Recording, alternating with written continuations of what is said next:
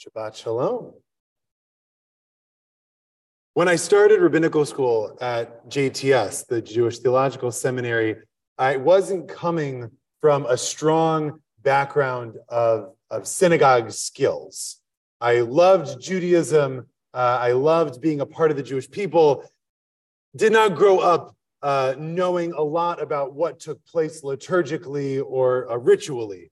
And so I had a rule. I sat as far in the back as I could in the sanctuary, in the Willis Sanctuary at the seminary, and I would watch the dean of the rabbinical school, a rabbi named Bill Lebo, and I'd basically just do whatever he did.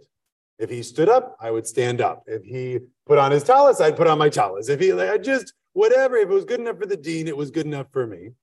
And we got to the holiday of Sukkot, and I was already a little bit unsure of what to do. It's hard, especially in a pressurized situation like the seminary, to not know what's going on or to feel like you're supposed to know and not know. We can't all come in like Rabbi Gelfand just knowing everything already.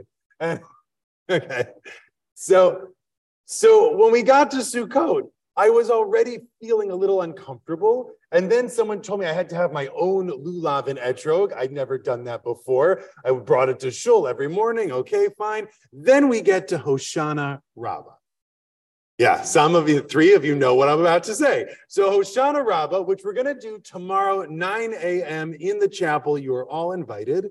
Is you do right before the second days of Yontif, and it has this extra thing with bundles of willow branches. Did you cut the willows yesterday, Chazan? All right, thank you. Freshly cut willows, guys. Come at 9 tomorrow. So we're standing in shul, and I've got my lulav and my etrog, and I feel a little weird. That's okay. Then they start to pass out extra bundles of more willows. I think, okay, fine. More leaves is better than fewer leaves, I guess. Let's hold it. Okay. And then comes a point in the service where everyone drops to the ground and starts bashing the floor with the extra willow branches. Trust me, this is a real thing.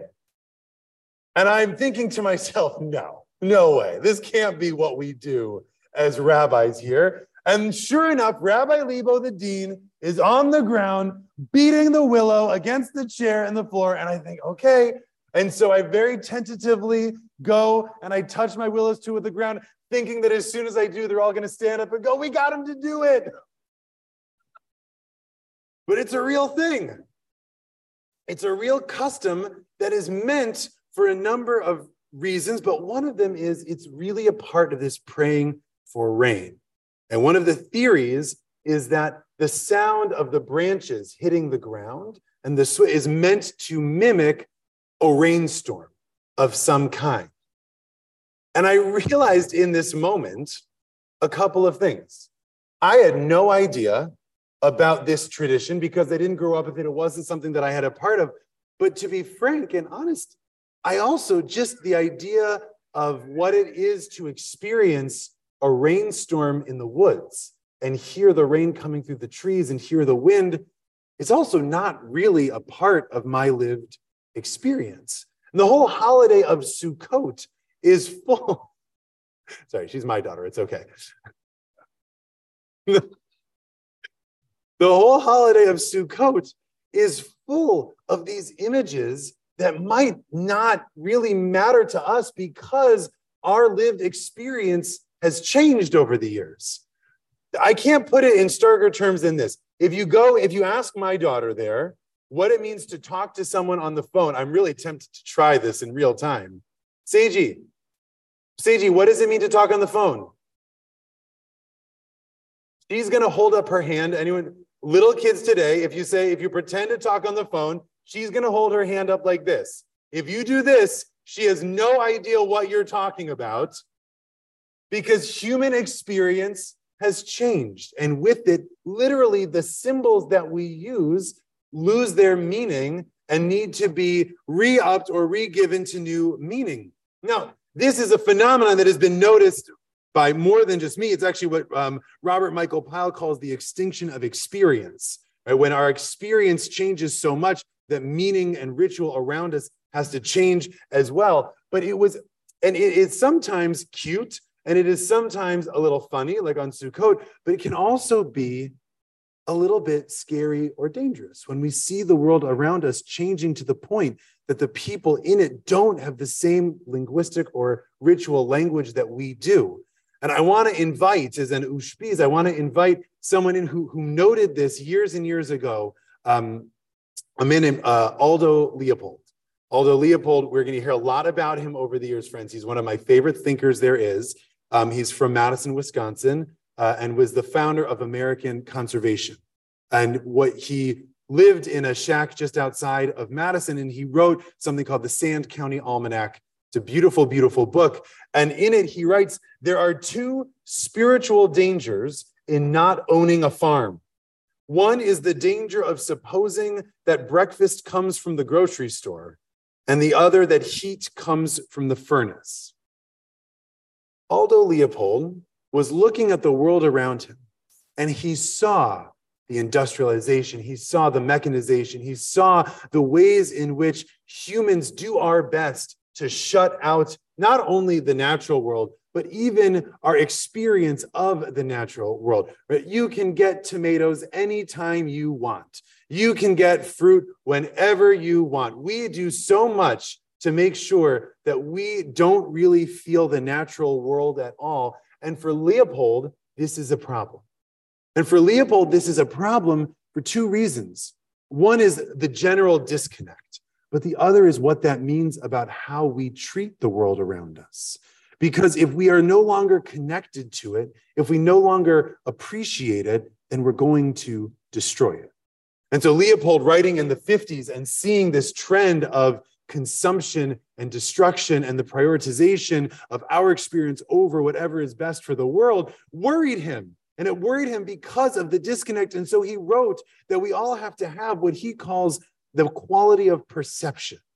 And this is one of the things that we can do when we see something in the world or don't know. The quality of perception, he writes, is to be able to understand the natural world. You don't need a botanist's degree, but to just look at the way that the world is and to see it as something miraculous. To see it as, he writes, the quality of perception, I actually probably wrote it down, yeah, but I don't know it. And he writes, the quality of perception is important because the process of a hawk swooping to the ground, if you're there to appreciate the hawk, if you're concerned with the quality of the world, it can be enjoyed 1,000 times. If you're worried about your sheep, it can only be experienced once because you respond with a shotgun. And so Aldo Leopold wants us to look out into the world and appreciate the things that we see. And writing at the exact same time, their books come out about 2 years apart. Rabbi Abraham Joshua Heschel says the same thing, but he calls it something else. He calls it radical amazement. And he says that the root of all sin is indifference to the sublime wonder of living. That to be able to look at the world around us and to just have amazement at what it is so important. Not just for Leopold, it's about connecting us to the natural world. For Heschel, it's about connecting us to one another and to God. To experience the world around us with amazement at all of the things that we can see and do. And in this, Leopold and Heschel, who I don't think ever knew each other, although they were both in Germany for about a year together. And I kind of imagine maybe they hung out at coffee shops and talked, but that's someone will write a PhD about it, not me. There are two different responses to not knowing something. For Leopold, when you don't know, he wants you to learn as much as you possibly can so that you can appreciate the way the hawk moves and why the hawk moves, or the growth of the plants or the seasons turning. He thinks that the root out of ignorance is knowledge, and the way to appreciate the world around us is by learning more. And Heschel, who is plenty learned, don't get me wrong, Heschel thinks that we actually live in that place of ignorance and find amazement there. Oh, wow, this world is incredible and I don't quite understand it all. How amazing is that? Two responses to sitting in this place of not knowing and reacting in a way of appreciation and amazement, to understand better or to be amazed by the things that we don't know. Heschel, I'm told, used to sit in his classes and he would start and he would say, "Did you all hear? A miracle happened today."